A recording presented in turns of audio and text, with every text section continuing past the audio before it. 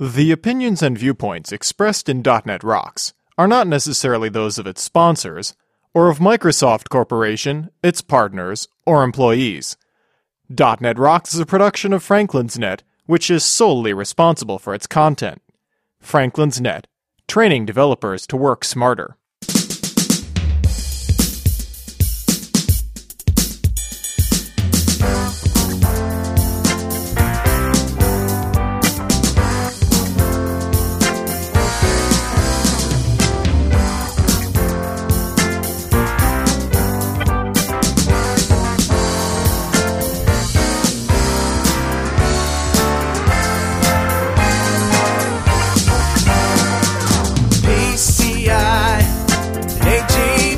Hey, Rockheads. Watch out for that squirrel. It's time for another stellar episode of .NET Rocks, the internet audio talk show for .NET developers with Carl Franklin and Richard Campbell. This is Lawrence Ryan announcing show number 341 with guest Brian Peak, recorded live Tuesday, April 8th, 2008. .NET Rocks is brought to you by Franklin's Net, training developers to work smarter. And now offering SharePoint 2007 video training with Sahil Malik on DVD, DNR TV style. Order your copy now at www.franklins.net. Support is also provided by Telerik, combining the best in Windows Forms and ASP.NET controls with first-class customer service. Online at www.telerik.com. And by Code Magazine, the leading independent magazine for .NET developers. Online at www.code-magazine.com. And now, the man who asked a 64-bit question and got a 2-bit answer, Carl Franklin. Thank you very much. Welcome back to .NET Rocks. I'm Carl Franklin, my co-partner out there. My co-partner? I don't know what you're saying. I don't know what I'm saying either. How are you doing, Richard? I'm good, sir. Richard Campbell, Vancouver. Yes. British Columbia. Yeah.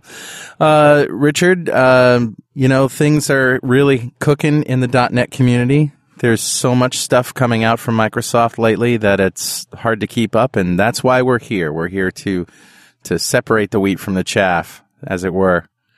And just make sure that you watch the road when you're driving. That would really help out.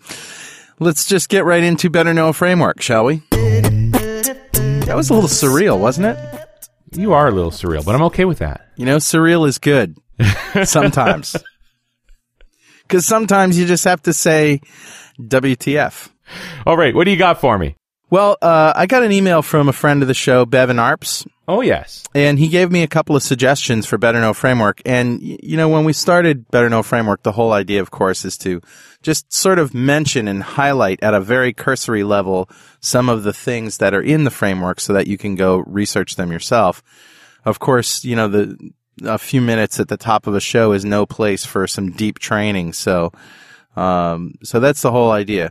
Now, I have talked about classes and namespaces, but now I think I'm going to start getting into the particulars, the methods, some of the very cool particulars. Interesting. Like the string object, for example, which our friend Jay Rocks worked on.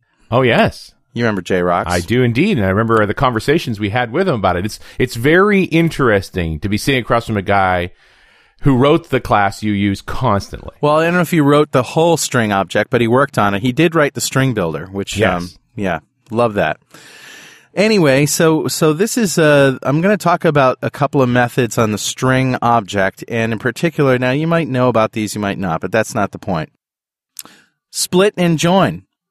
So split is a method of the string that takes that string and a delimiter, takes an array of characters, because a delimiter could be more than one character. It could be one character like a comma or a tab or a space, but it could also be more than one character like a carriage return line feed pair. Right. So it takes those two things and it returns all of the segments of that string that are separated by that delimiter into an array. Now, this is a chunk of code we must have written 1,000,000 times as developers. Oh, sure. Everybody back in the day had to do this kind of stuff yourself. Yeah. Right. So there it is. And it's great for, taking data that comes in that format and just splitting it out into an array so that you can iterate through it. Join is the opposite of that. It concatenates a specified separator string between each element of a specified string array, yielding a single concatenated string. So it's sort of the opposite of split and join. Cool. So there you go. There's your Better Know framework for today. Richard, you got an email from a fan? Why, yes, I do. And you may recognize the name. I'll save it for the end, though. Okay. Interestingly enough, the beginning starts out, "Hi, Richard." Notice anything missing? I just finished listening to show 327 with guest John Goodyear. First of all, I had not heard about the Finalizer BattleBot. That was really cool. That was cool. Regarding text messaging, I remember hearing an idea for it many years ago that I thought was cool, but has never really materialized. But after listening to this show, I think we're finally getting closer to it. The scenario is this. I don't know about you, but many times I've been to places such as malls or shopping centers, and then the next day somebody told me about an outrageous special some store there had on something I'd really like to know about since I was right there and missed it. Well, even though I totally hate spam, I'd totally be in for some kind of service that I could subscribe to where I'd register my interests, say computers, music, etc. And whenever I'm in the mall or within a certain distance from it, I'd like to receive a text message telling me Store X has a great special on Y for those who show up in the next hour and show this text message. Just an idea. Regards, Claudio LaSala from EPS. Yeah, EPS. That's right. That's Code Magazine. That's right. Marcus Code Egger and all those Magazine, guys. Marcus Egger, and all the fun folks down there. And I was scratching my memory thinking, There is that kind of stuff. I mean, they do that now, don't they? yeah, absolutely. And it's more of a Bluetooth thing, right? If remember at TechEd, they did that where they that's had, right. if you got in a certain range and you had your Bluetooth discoverability on, you just get stuff. Right. So I do think there's some cases for that. I think a lot of folks would react to it as invasiveness, but it's an interesting thought. Anyway, I appreciate the email, Claudio, and I'm looking forward to sending you a .NET Rocks bug for your great email because I'm pretty sure Marcus doesn't have one. And wouldn't that be great if you had one and he didn't? Oh, it's all good. We're all about love here. Brotherly love. We jest. Well, Richard, I'm really excited because our guest today is Brian Peake, and we're going to be talking 64-bit. Brian is a Microsoft C# MVP and a recognized .NET expert with over 6 years of experience developing .NET solutions and over 9 years of professional experience architecting and developing solutions using Microsoft technologies and platforms. Along with .NET and its associated languages, Brian is particularly skilled in the languages of C, C++, and assembly language for a variety of CPUs. He's also an expert in a variety of technologies, including web development, document imaging, GIS, that's Geographic Information Services, graphics, game development, and hardware interfacing. Brian has a strong background in developing applications for the healthcare industry, as well as developing solutions for portable devices such as tablet PCs and PDAs. Oh, we haven't talked tablet PCs in a while, huh? Yeah. He's also co-author of the book Debugging ASP.NET, published by New Writers, and is currently co-authoring his second book, this time for O'Reilly. Brian's also a member of MSDN's Coding for Fun writing team, contributing articles on a monthly basis. Welcome to .NET Rocks, Brian. Thanks for having me. Oh, glad to be here. Glad you could be here. I'm glad to be here, too. If I wasn't here, what would we do? I don't know. I'm amazed you were invited. Yeah, I think I'd be talking to a wall or something. As a matter of fact.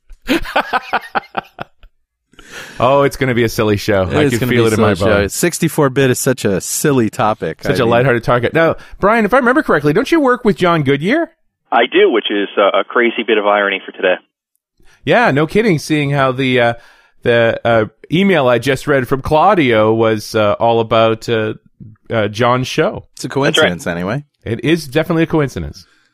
So what is your involvement with 64-bit computing? I mean, sounds like you're pretty deep down into the OS. What's your experience in terms of the Windows OS at that level?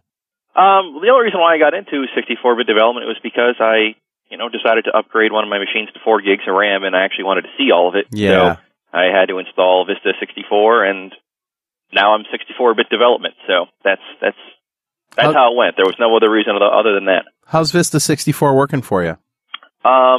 I find it to be silky smooth. I don't know. Yeah, I've always found Vista to be pretty silky, but Richard has the same experience. You still run Vista 64, Richard? So, but my Vista 64 came pre-installed on my Dell M90. So I bow down to Brian here because doing a scratch install of Vista x64 means finding signed 64-bit drivers for everything in your machine. And that scares me to death. Well, that's the only reason that I am not running Vista 64. I'm running XP 64. And like you, Brian, I wanted 8 gigs of RAM and I wanted to see them all. And, that was the driving force behind it. But, the audio drivers just weren't there for the stuff that we need. And, that's what I use my machine mostly for. Yeah, that's the one thing everyone complains about is driver support. And that's the one thing at least for me, I haven't found to be the case. I'm on my second machine running x64 and I have found drivers for everything I'm running, signed drivers and well, and it's an important clarification here. It has to be, it's not just enough to have a driver. I mean, it's tough enough to find a driver. It's got to be a signed driver. That's right. Yeah. And well, the thing for me is that the audio devices that we run are 48 inputs and outputs. So sure. Yep. We've got serious hardware here. And the drivers, interestingly enough, haven't been updated from Mark of the Unicorn for the 24IO devices that we have since they came out for Vista. So it's almost like they feel that the drivers are working fine. Maybe. I haven't had any trouble with my Motu drivers. They've been pretty good. You haven't? Brian, out of curiosity, 2 machines in a row with total success. What hardware are you buying? Yeah. I don't know. I guess I just buy pretty simple stuff. I mean, it's Intel chipset-based motherboards with NVIDIA video cards, Creative Lab Sound Blaster, which, as we know, Creative has some issues with drivers all the time, but their x64 driver does work well. So, are you scratch building these machines? Or are you buying them from somebody? No, they're scratch build. Go to Newegg and buy all the parts and slap them together. Okay, well then you got to be more specific than that. I'm totally comfortable with that. I dig that. Yeah, that's what I did too. Which brand of motherboard? Asus. Ah, good choice. Always go Asus. I've never had anything but an Asus. Actually, I'm not sure I had an 8-bit motherboard once where a capacitor started melting off of it, which was really, really awesome. Nice. Oh, no, I'm an Asus fan too, so I'm with you. What do you think about Tyan motherboards? I've read decent things about them in general, but I've never owned one. Okay. I've just always Asus has always worked for me, and I know they're the top of the line for expense, but they've always been 100% stable for me. Always had drivers, always been perfect. As long as we're talking hardware, I've been using the Western Digital Raptor 150 gig, 15,000 RPM drives for my system drives, and I've had mixed results. Really? I've had them fail in a mirror twice. Okay. Well, and they run really hot. I think that's part of the challenge. They do run hot, yeah. And are we starting in the right place here? Do you think that starting with 64-bit development, you've got to have a 64-bit machine?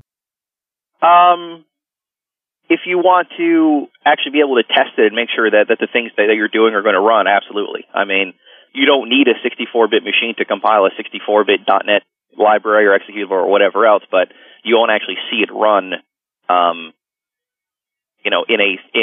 the 64-bit CLR unless you're running on a 64-bit machine. Right. And I guess that by default, when you compile to any CPU. So there's both a 64-bit and a 32-bit version available automatically. Right. It'll run under whatever CLR is appropriate for that machine. Brian, before you get much further, you were going to say something about the Raptor drive. Yeah, I had in my previous machine. I just built a new machine this weekend, which is why this is right at the forefront here. Wow. I bought 3 Raptor drives. I have 2 of them in a RAID 1, and they're all running happily at the moment, but I did have a Raptor fail as well in my old machine, which I had to, which actually purchased from Newegg, whatever, was not under warranty because it's an OEM drive, so I got to just smash that with a hammer, which I guess was fun. But Nice. Okay. Yeah. So let's talk about 64-bit, a couple of technologies I want to talk about, starting with WOW 64. What is that? That's Windows on Windows is what it stands for. Which is basically just a layer that's in the 64-bit editions of Windows XP or 2003 or Vista, whatever x64 version you're running.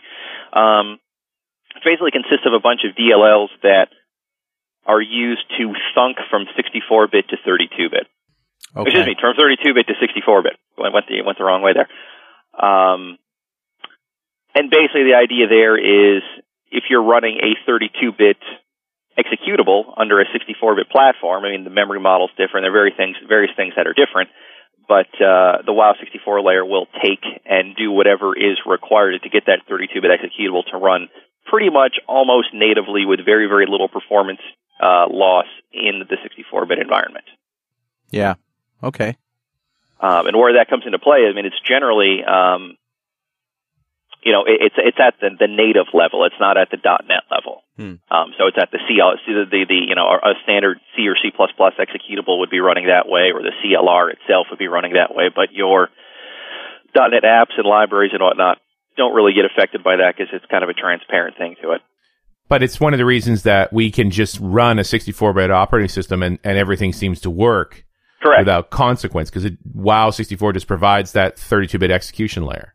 Exactly. I mean, you could take any 30-bit exe and it's going to run on 64-bit Windows. Now, were there any 64-bit chips, I think maybe the first Intel ones that came out that wouldn't run 32-bit software? Wasn't it AMD that sort of pioneered that? Well, there were several, I believe there were several x64, 64-bit instruction sets. Okay. And I think Intel had one. Yeah, well, they did the original with Itanium. Itanium, exactly. Which some people refer to as Itanic. Because it sank. Yeah, pretty much. Pretty hard, too. And was that why? Because it was only 64? Only ran 64-bit?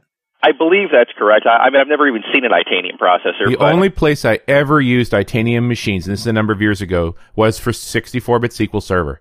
That was just the only place where it made sense.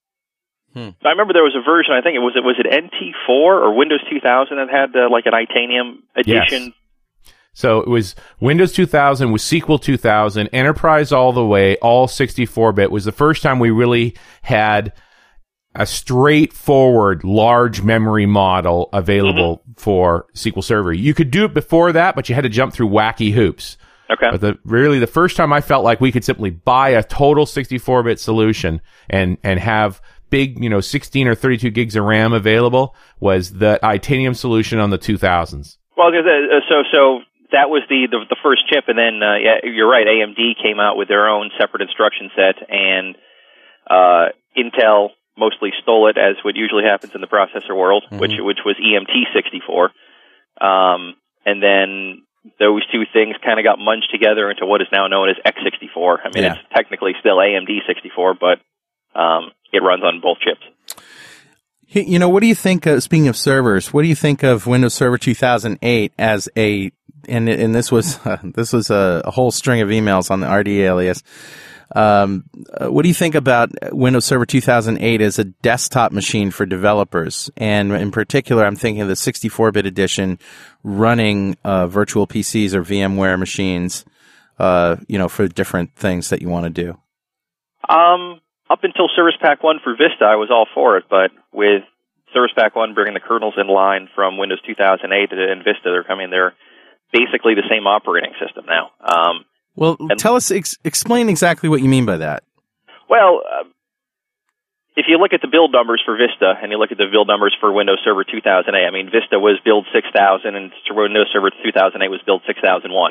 When Service Pack 1 was released, they basically took everything that they hadn't finished in Vista and added to Windows 2008, both kernel and applications and and bug fixes, whatever else. And that is what was Service Pack 1 for Vista. So, kernel, system DLLs, and everything else for operating system related are basically the same between those two machines. So Vista got the kernel from the server product. Correct. Yeah. I mean, they obviously, they still have different functions and different, you're not going to run SQL Server Enterprise on, Vista Ultimate because that would be stupid. But, in my opinion, at this point, running that as a desktop OS I don't think it buys you anything. Doesn't make any sense. Unless you have driver issues, right? Which is the deal with Vista. Yeah, but I mean, I think you're going to be in the same boat either way because the drivers that are Vista x64 we're going to work under Windows 2008. Except for the video stuff, which is different on Vista, the Arrow and all of that stuff that's not on the server. Well, you can turn all that on. It's just off. It's not removed or anything. It's Windows just 2008 has all that eye candy too? It sure does. Really? Yep. you can go in and turn on the desktop window manager and turn on Aero Glass if you really want to. If you really want to. Yep. What do you think about that, Richard? I know we were pretty silent on that whole conversation. I'm not going to tell anybody what we were talking about, but but you know, I'm with you. I think that Server 2008 is such a nice operating system to work in. I was having this conversation just yesterday, where so many people struggled so hard with Vista. I think the biggest reason we're seeing a lot more stability, folks are so happy with 2008, is that the hardware they're running it on tends not to be quite so leading edge. And I'm specifically thinking around video drivers and we just saw the stats recently here where they said 30% of the Vista problems were NVIDIA video drivers. True. Mm-hmm. Well, most servers don't run NVIDIA video cards. True. Right? They run on the motherboard, IBM chipset, like pretty stuff that you would, and you're perfectly happy to run the Microsoft certified driver for that, where if you spend $500 on a video card, you want the driver that'll exploit the heck out of it, and that driver's probably not as stable. And have the NVIDIA video drivers finally come around for Vista? Because I remember they were taking their sweet time for a while there. Well, and they did ship them, and I noticed I just updated maybe about a month ago my NVIDIA drivers for my M90, and the latest driver that went in there took away a twitch that I had from the very beginning of the machine, where on boot up or something, the screen would do a little leap every so often. It was very disconcerting. That's now gone with the latest driver update. Wow. Interesting. No, well, I mean, you could also, on Vista, you can certainly turn off all the eye candy and make it look like Windows Server 2008, so... You can also turn off some background services, which there was another thing that people complained about. It was just trying to do too much in the background a lot. Absolutely. And there are services that you can turn off so that it's not thinking so much all the time. Mm-hmm. Yeah, I mean, when Vista starts up, it's running Windows Search and Superfetch and ReadyBoost and 10 billion other services that are all polling the hard drive simultaneously. Right. It takes about 10 minutes for the machine to settle down before you can start using it a lot of times. Do you turn that stuff on? Do you have it on? I turn off some of it. Like what? ReadyBoost. Well, ReadyBoost, I'm not using a USB flash drive for extra RAM, so that gets immediately turned off. Superfetch I generally leave on, and Windows Search I leave on just because I like really fast email searches in Outlook, and I can't get that any other way. Okay. Well, I suppose I can, but not without third-party software or something like that. I always turn off the Security Center because it really, really annoys me. That's the whole, are you sure you want to do this stuff? Well, that's user access control. The Security Center is the shield in the lower right corner that says, hey, your firewall is off. Oh, yeah. Great, my firewall's off for a reason. Leave me alone. Right. I know what I'm doing. Shut up. Yeah, exactly. Where's the setting that tells the operating system I'm not an idiot? See, that's what I have always wanted in any operating system. Is I want an install screen at the beginning that says, what's your user level? What's your skill level? Exactly, and you choose it, and it just turns off all these things that, because for my mom and dad, I want them to have a machine that is brain dead simple, and then they don't have to do anything. So the lowest setting is protect me, I'm afraid, and the highest setting is yes, the gun is pointed at my head, and I'm comfortable with that. Exactly.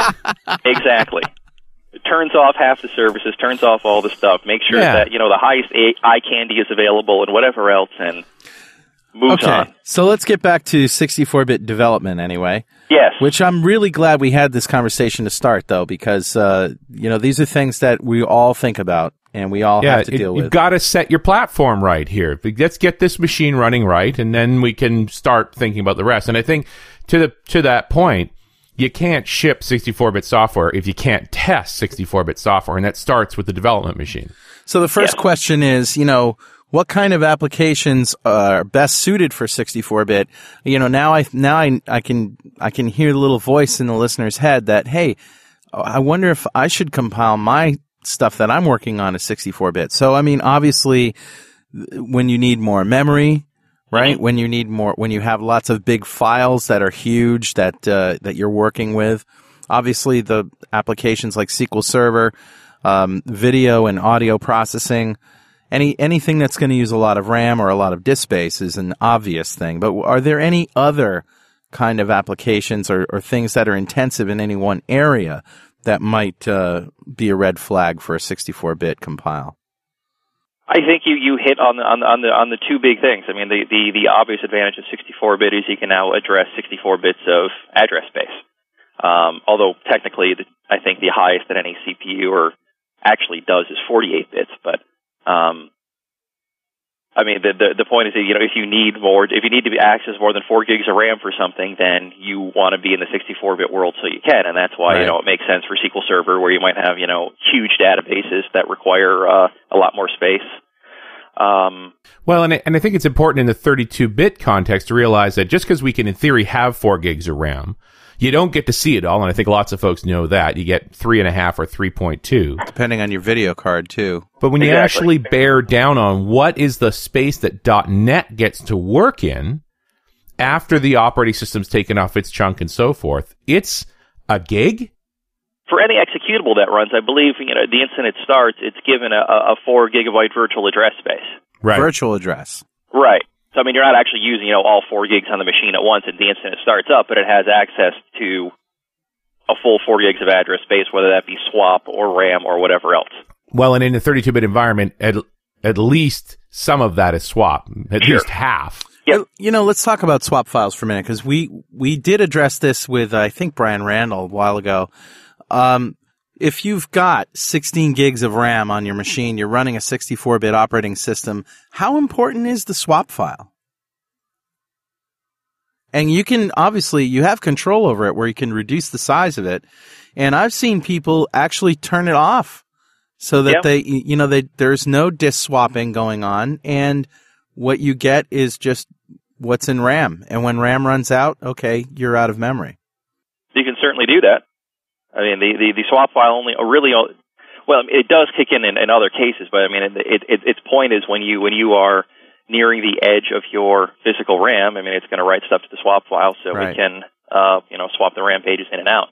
And if you shut it off, it is going to fail. You're going to get an out of memory error. Sure, yeah. If you hit that actual edge, it will. But it uses when you say allow Windows to, you know, manage your swap file, it uses the swap file no matter how much RAM you're using, doesn't it?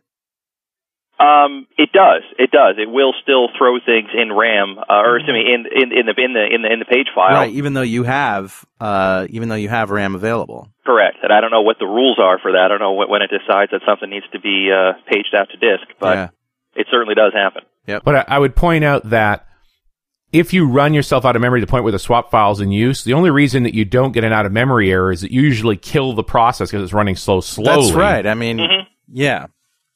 So, I mean, I would say that for a desktop developer to have the killer 64-bit machine running Vista or XP or whatever it is, you know, you get as much RAM as you can, try to get that swap file down in size so that it's not being utilized just during the normal operation, even when you do have a lot of RAM, and just watch your RAM, right?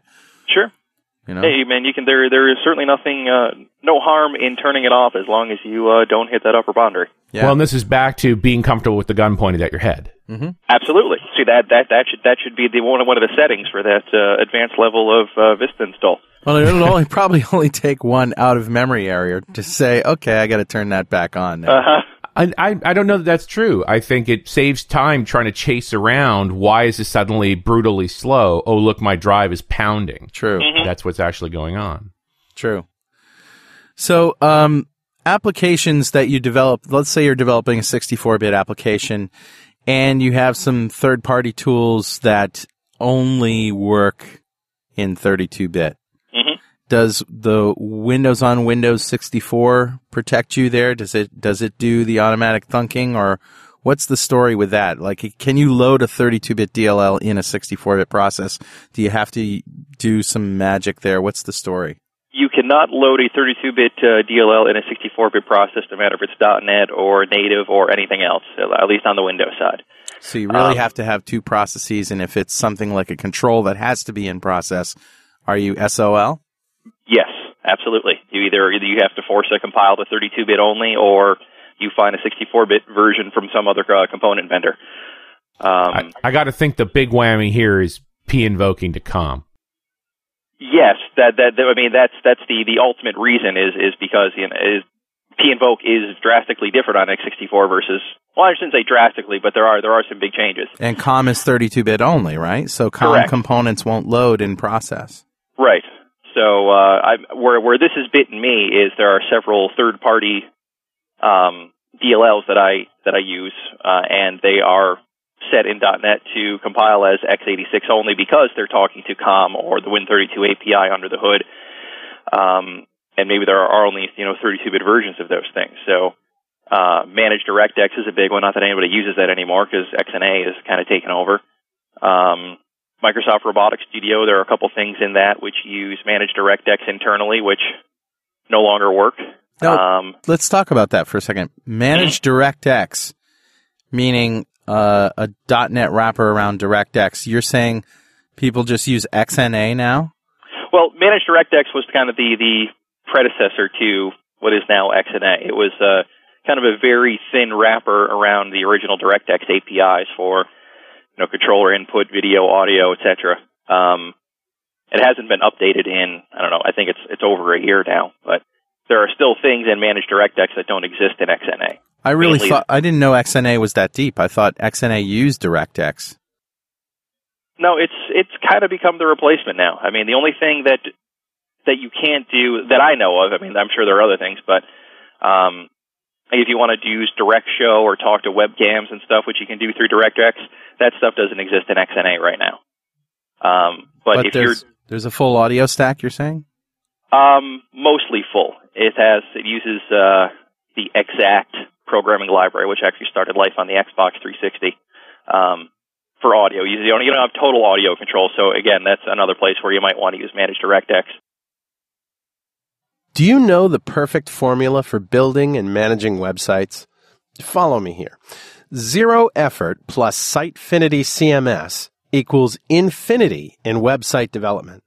That's right. Telerik challenges you to explore its innovative Sitefinity content management system and offers you a chance to win a sleek Zune MP3 player or a Sitefinity license. These cool awards could be yours if you only answer a few easy questions about Telerik's Sitefinity CMS. All you have to do is watch 5 short movies and see how easy it is to build infinitely beautiful websites with zero effort. You'll learn some cool facts about Sitefinity and the effortless creation of websites. So go to www.sitefinity.com and give it a try. It's fun, it's interesting, and it can get you a free license or a free Zune. But I've always thought of XNA as something for the Xbox, which you've sort of referred to there. So I'm a little surprised to hear this context of talking about XNA as an alternative to things you would do on the PC. Yeah, I mean, XNA has full 100% support on the PC. I mean, you can, whatever you compile using XNA, well, you can take to the Xbox 360 and with basically no code change, run it there. I mean, it's... And of course, which is really compelling all by itself, but then it's interesting to hear the idea that it's replacing the DirectX libraries for .NET on the PC. It's just the XNA seems to be the way to go. Yeah, I mean, as far as I know, Managed DirectX at this point is deprecated. It has not been updated in a very long time, and if you want to use some of the newer DirectX features, it's, go use XNA because it's being supported there. It's not being supported in the old Managed DirectX libraries. So, and one of the things that Microsoft told us when Vista was coming along is the end of that bonk when games ran on your PC because you went into a different video mode that you would always be running in Windows. And I guess this is it, XNA. That's what they're going for. I mean, they're looking for cross-platform game development for Xbox 360 and the PC. And so to get back to your original comment, XNA does support 64-bit, whereas Managed DirectX, since it's, No, it does not. Does not. But it works a lot better than Managed DirectX. Okay, wait a minute. So XNA is not 64-bit? XNA is only ships with 32-bit assembly, so you still need to compile your executable as x86, but everything works. Okay. Whereas, let's try to come up with a good way to explain this. The Managed DirectX assemblies aren't marked as x86 only. They're marked any CPU, which means they'll run under whatever. In theory, they'll run under 64-bit. Correct. However, I have hit numerous things where I go to open a webcam or I go to do something and it throws a memory exception at me. But you just said that you can't open a 32-bit DLL Right, in a 64-bit process. I'm saying if we had a 64-bit executable and we're running you load the any CPU build of Microsoft DirectX, which is the only one that's out there. Okay. It would try and load it in the 64-bit environment and it would fail. Nope, it still runs. Oh. I'm saying that there are specific methods that I have called that have thrown up at me. Ah, okay. So really bugs. I should think not so. have been marked as any CPU if there's pieces of it that won't run on 64-bit. But is it supposedly compiled as a 64-bit DLL? Well, it's compiled as any CPU, so it'll run under whatever host process you give it. Okay, I don't know the difference. Okay. Well, if there are basically three build types out of the box with Visual Studio and a standard C# compiler. You've got any CPU, x64, and x86. I think it's called IA64. So any CPU does some thunking or something? Any CPU, it just marks the executable or the DLL as saying whatever the host process is whatever the bit level of my host process is how I will run. So it has two builds? I don't understand how just a marking is going to allow it to load up into a 64-bit process. Okay. Well, if you're marked as any CPU and you start that executable, if that executable is a 64-bit executable compiled as 64 or marked as 64, anything that loads underneath it has to be marked as any CPU or x64 specific. Okay, so it's really only just a bit somewhere that it tells. That's the reason why 32-bit DLLs won't load up in a 64-bit process. If they were marked as any CPU, they could load up, but once you went to call them, if you're accessing more than 32 bits of memory, you're going to screw up. Is that how it works? Well, if you're accessing things in a way that's not compatible with x64, it will screw up, and I think that's the problem with certain parts of managed DirectX. Is it's built as any CPU, but they might be calling some Win32 API or DirectX API incorrectly, so that it would run on the 32-bit platform just fine, but on the 64-bit platform, you're passing the wrong size of a pointer, or the address that you're pointing to is not the correct one because it's a different memory model or something like that. And I think what you're walking towards here is what the difference is between an app that's running that's compiled for 32-bit and one that's compiled for 64-bit. I mean, I haven't changed my code. I've just changed compilation. What's different? If you compare a 64-bit build and a 32-bit build and any CPU build of a .NET assembly, they are basically identical except for two flags. Really? And so there is a 2-bit difference if the flags are 1 bit each. I don't know if they're true, false, or whatever they happen to be. Right. But that's all that's different. I mean everything in .NET's compiled down to IL, and IL is universal no matter what your bitness or platform or anything else is. But it's when you go to access so the compiler will take care of the difference in longs versus ints or anything like that in 64 and 32. Well, right? If you're in managed code, yes. Yeah, in managed code.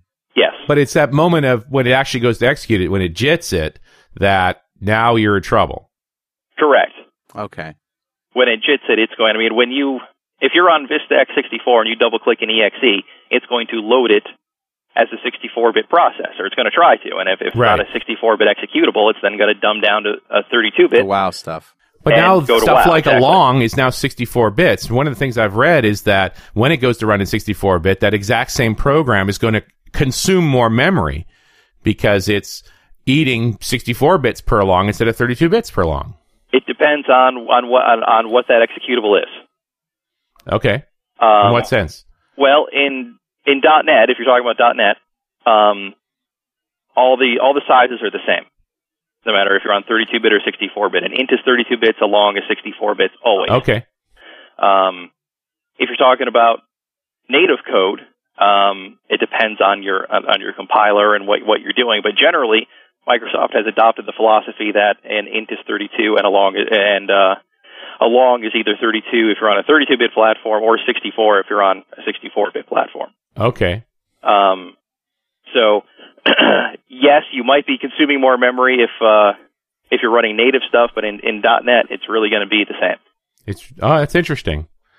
So, they've lots of discussion around this increased memory consumption, but then saying, well, that's okay because we now have more memory available. But .NET doesn't do that. It shouldn't. No, I mean, once it goes, under the hood to the CLR, and once the CLR is doing some native things, it might expand it. But Right. in terms of just .NET itself, those sizes remain the same no matter what platform and no matter what bitness you're on. So so back to the original point here, which is where you get these errors. If all this code underlying was .NET, we wouldn't have these problems. Correct, The issue absolutely. is that we're calling to native 32-bit DLLs, and they doesn't work. Correct. All right. I mean, but if to get technical, I mean, the actual issue here is that the size of a pointer is different. Right. Okay. That's the usual problem we run into. Right. I mean, in 32-bit, anything that's declared as a star, in C or C++ is 32 bits, and in x64, that int star, void star is now 64 bits. So the XNA stuff, even though it might be 32-bit internally, since it's managed, is going to load in a 64-bit process and work. Is that No. what you're saying? It is 32-bit all the way. XNA is 32-bit all the way. It's tested on It's 32-bit native? all the way. It's not native. It's just marked as being 32-bit only. Okay, Right. so it still Where- doesn't work. So why did you say that it all works if it doesn't work? No, it does work. What I'm saying is, confused. all right. Let's see.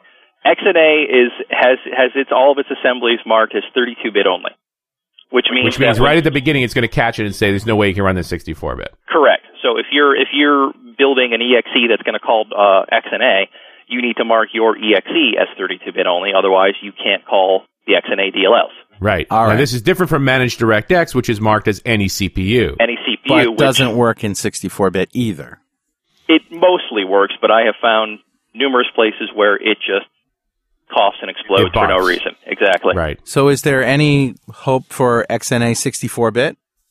They have mentioned it in passing, but I don't know if it's Is there ever any gonna be a reason for reality. it? Is there any See, that's- reason for it? That's the whole thing. I'm not sure. I mean, Well, the only reason I could imagine is the next Xbox. perhaps. Or how about video and audio processing software that wants to be 64? I mean, I'm thinking of Vegas, right? Sony Vegas, which by the way has components of .NET, and I'm not sure if it's 64-bit or not, but if it has a 64-bit version, but it certainly should. I mean, you're dealing with large files and lots of RAM. But can't we, I mean, you don't have to use XNA either. You could be doing this with, say, WPF. I mean, XMA is really about that sort of video rendering ability, Yeah, I mean, right? XNA is about talking to your video and audio and, well, Right. audio not so much, but definitely video hardware and controllers and things like that in a very low But level I can way. get to my video hardware through WPF, so Sure, I mean, you're just not I gonna have don't nearly have as to much- use XNA. No, you're not going to have nearly as much control. Yeah, or performance. Exactly. I mean, XNA in a 64-bit world, I suppose. I mean, at the moment, I don't think it makes very much sense. But Now, I think I'm right that when the next Xbox comes along, you got to know it'll be 64-bit architecture because everything else is, and that will be the driving force behind building 64-bit tools to develop with it. right, Okay, so third-party tools, if they're 32-bit and you're running 64-bit, you're out of luck. Unless they're managed code and they're either built for 64-bit or they're built to run on any CPU. And you're saying that watch out for those any CPU builds because there still could be some issues. yeah, and it really depends on how well the original developer tested it and wrote it. So now let's talk about pinvoke Okay, on x64. Most people, when I think pinvoke, I think the Windows API. Mhm. So, can you call into the 32-bit Windows API with pinvoke? I would say no, because you'd have to load those 32-bit DLLs in memory.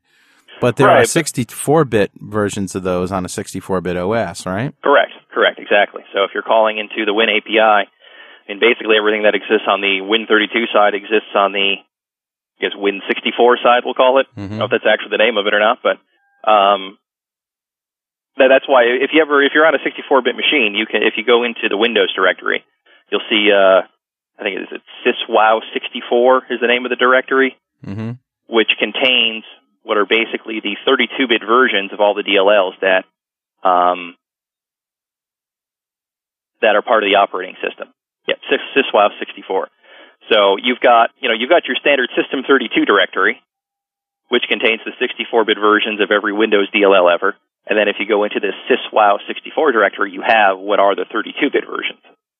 Okay. So if you're running a 64-bit application and you're p-invoking to a Win32 API, it's going to, call the 64-bit version of it that's in your native System32 directory. Or if you're running a 32-bit marked executable and you p-invoke, it's going to call everything that's in the syswow64 directory. Okay. And the other thing the other place where this creeps up is the registry. There are, on a 64-bit machine under Windows, there are 2 registries. Interesting. Yes. So if you go into HKey local machine, you'll find that you got your standard, current control set and system software, but there's also I think it's again called syswow64, which contains a 32-bit version of the registry. So any 32-bit apps that are going to write or read the registry are going to write to this special subkey under HKey local machine that's basically for 32-bit apps only. And anything that's 64-bit is going to write to the higher level native registry for that machine. That makes me now feel like any CPU is evil. It's really not. Because if I run in 64-bit, I'm going to write in one place in the registry, and if I run in 32-bit, I'm going to write in a different place in the registry. Well, see, yes and no, because to the application, it's seamless. The application doesn't realize that there are 2 different registries. Right. And of course, on a given machine where that registry lies, it's only ever going to run in one or the other. Correct. Presumably. I can't imagine why it would do anything else. Right. No, I mean, you generally, if you have any CPU build, it's always going to run as 64. You'd have to force it hard to run as a 32-bit application. Right. Yeah, if you're running in a 64-bit environment and you've compiled it as any CPU, it's always going to run in 64-bit, so it's always going to write the 64-bit version of the registry. Correct. So, yeah, okay. I can understand why we ended up with multiple registries, just because I can imagine that things like pointers and memory blocks and things are different when you're in 64-bit. Right. And what do we have to watch out for?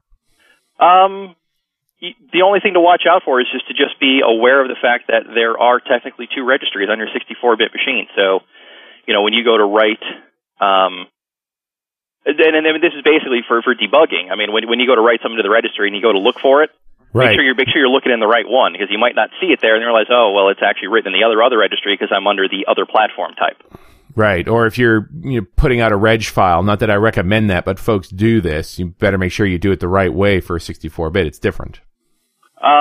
Yes, yeah. If you wanted to, for whatever reason, from 64-bit right into the 32-bit version, you'd have to pad the registry stuff differently in a reg file. I don't know why you'd want to do that, but yeah, it sounds like a really evil way to interoperate. Actually, it does. I don't know if there's any other good ways to handle it, unfortunately, but they everything runs seamlessly, which is what they were after, and it really does work. So for the most, I mean, we've talked about a few whammies here, a couple of problems here and there. I think there was a big element of just trying to get a good OS up and running. But for the most part, it's pretty straightforward to operate in 64-bit. If you're doing standard .NET development, you wouldn't know the difference. So why isn't everybody doing it? Go ahead, I'm sorry. So why isn't everybody doing it?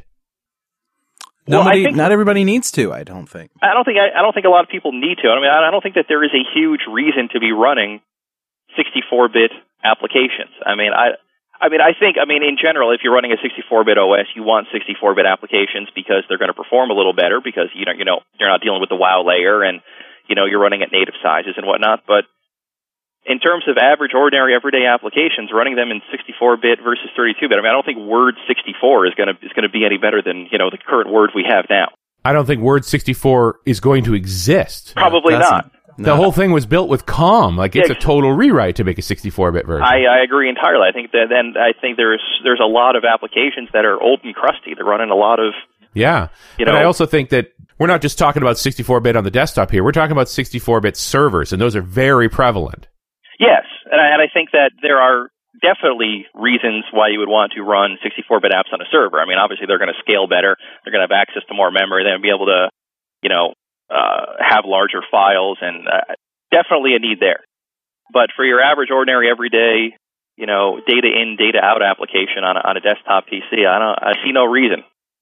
So the big angle then here, the one we're laying here, if we're going to talk about the main reason that 64-bit is advantageous is when we're running on servers, then ASP.NET has got to be the big one, because those are server apps. Yes, I mean, there is a 64-bit IIS and 64-bit .NET, obviously, so it's all going to run happily. But as I said, I mean, if you're writing standard .NET code and you're not doing anything unsafe or you're not p-invoking anywhere, setting your build type to any CPU eliminates you having to think about anything. Right. It just happens. It just including happens. even running 64-bit on your development machine. Correct. Exactly, because it's always going to run as the 32-bit version of it. But if you took it to a 64-bit machine, it's immediately going to run as the 64-bit version. Provided you don't have any non-managed code involved in your app. Or COM or 32-bit in general. Correct. Absolutely. So I think that's a pretty big statement to make, because there's that 32-bit stuff sneaks in there. We forget. Absolutely, it does. Yep. And to the point where even Microsoft occasionally sticks a managed wrapper over top of a bunch of 32-bit native DLLs and may or may not have marked it correctly. Yes, in the case of managed DirectX, absolutely. And I think that's probably the biggest case you could make for why you want to run 64-bit on your desktop, so that you at least can test the 64-bit execution of your app. Oh yeah, I mean, I wonder how much stuff I've written in the past is actually, marked as any CPU actually works under x64. Yeah, I mean, I guess the rule ought to be mark it as 32 until you've really tested it in 64. Right, if you're doing unmanaged things like that, absolutely. Though, I mean, I've got to say, I mean, for all the things that I've done under x64, I've done the Wiimote library, Robotic Studio, XNA, I mean, a lot of weird stuff, because I write for Coding for Fun. They always have me doing weird new technologies. There have been very few things that either haven't worked or have just outright failed in x64. And really the biggest one was managed DirectX. I spent, about a day trying to figure out why this thing was throwing an access exception at me, and it was because, for whatever reason, that method I was calling didn't work under x64. Marked it as x86 and it ran fine. That's cool, and it sounds like you've done some wacky things with Robotic Studio and XNA. A few things here and there, yeah.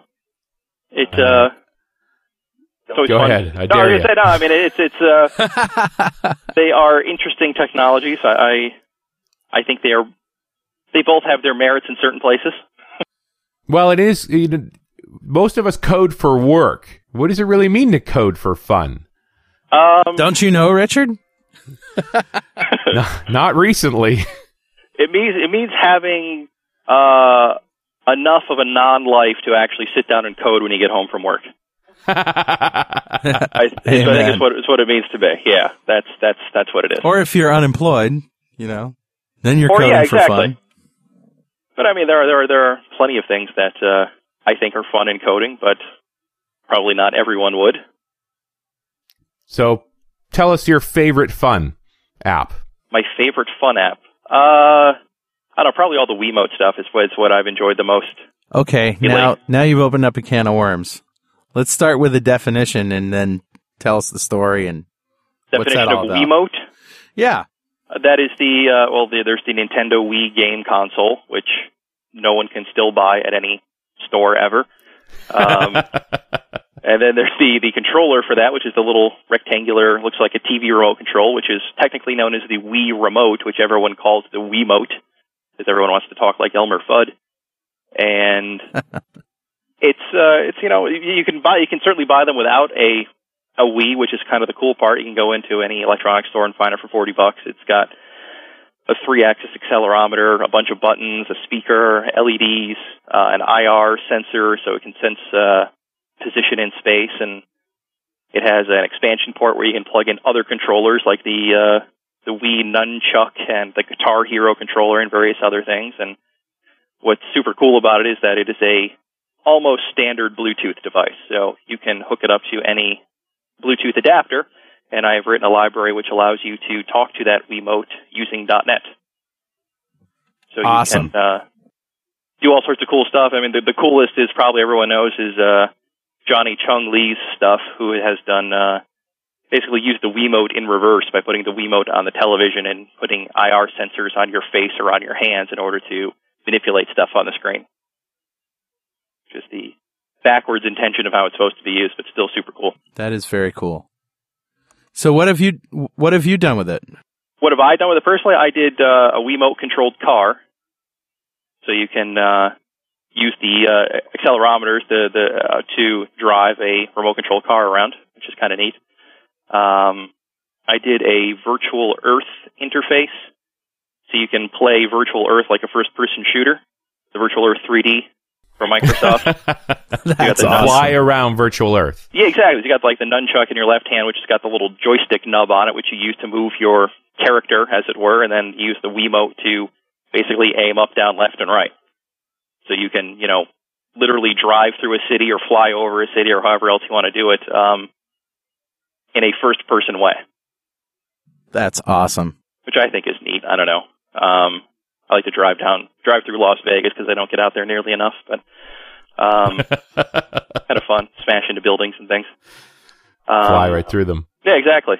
I don't know. I mean, there's been handfuls of stuff here and there that I've, tried or haven't finished or just messed around with, but it's for $40, you get a ton of hardware in that little package. Cool. It is, and arguably the best part of the Wii is that remote. Yeah. And actually, I mean, that Wii remote library that I've written is most of it, I won't say all of it, but 90% of it is p-invoked down to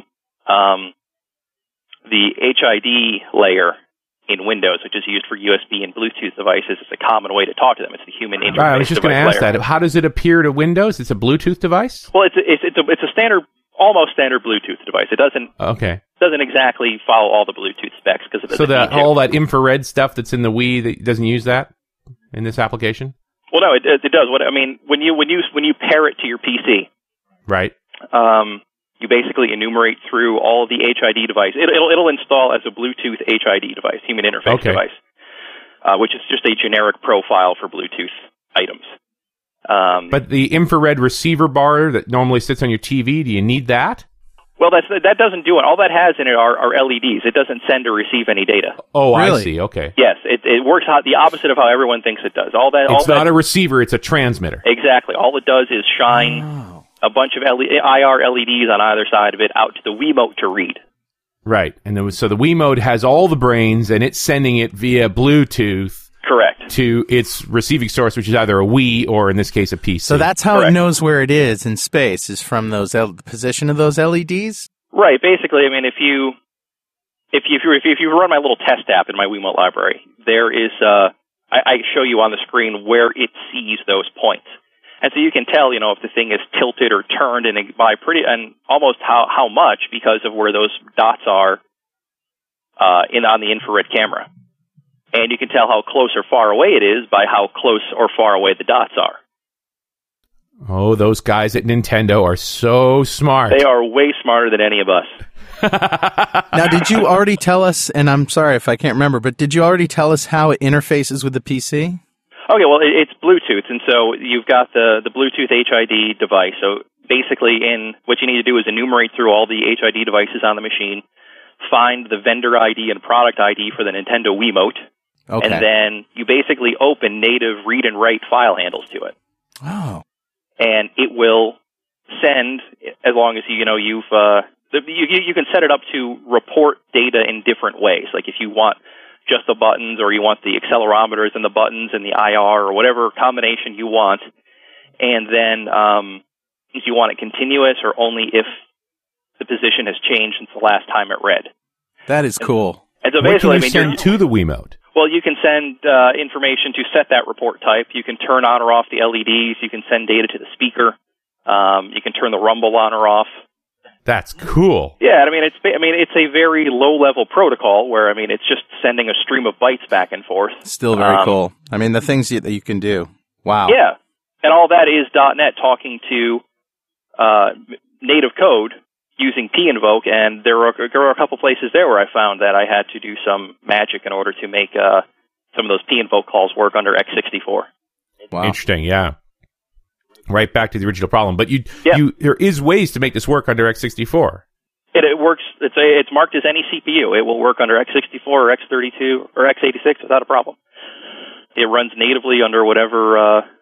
So does this just mean that it's a well-behaved underlying layer?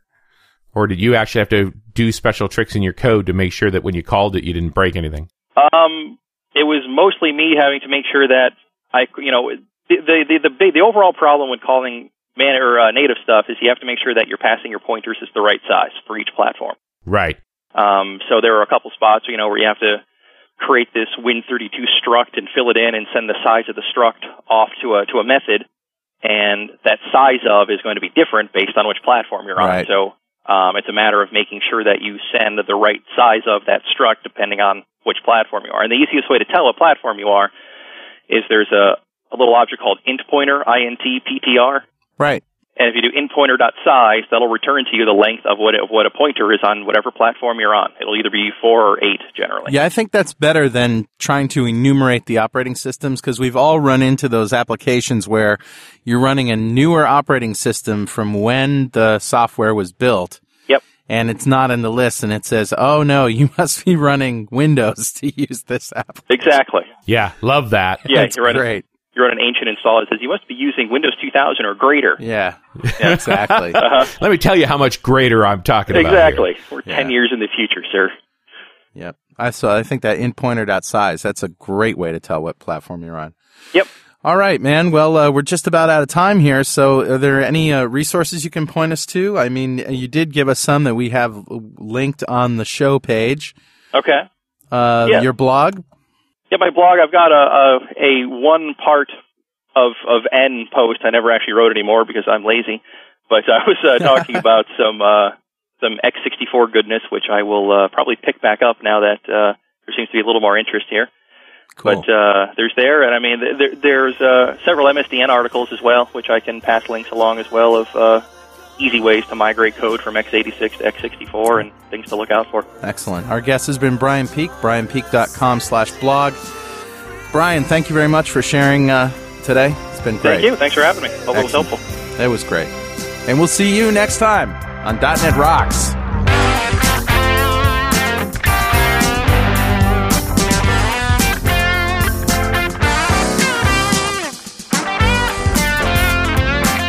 .NET Rocks is recorded and produced by PWOP Productions, providing professional audio mastering, video, post-production, and podcasting services. Online at www.pwop.com. .NET Rocks is a production of Franklin's Net, training developers to work smarter and offering custom on-site classes in Microsoft development technology with expert developers. Online at www.franklins.net. For more .NET Rocks episodes and to subscribe to the podcast feeds, go to our website at www.dotnetrocks.com. Got a transmitter banned by the FCC. Yes, I'm a toy boy. Life is hard.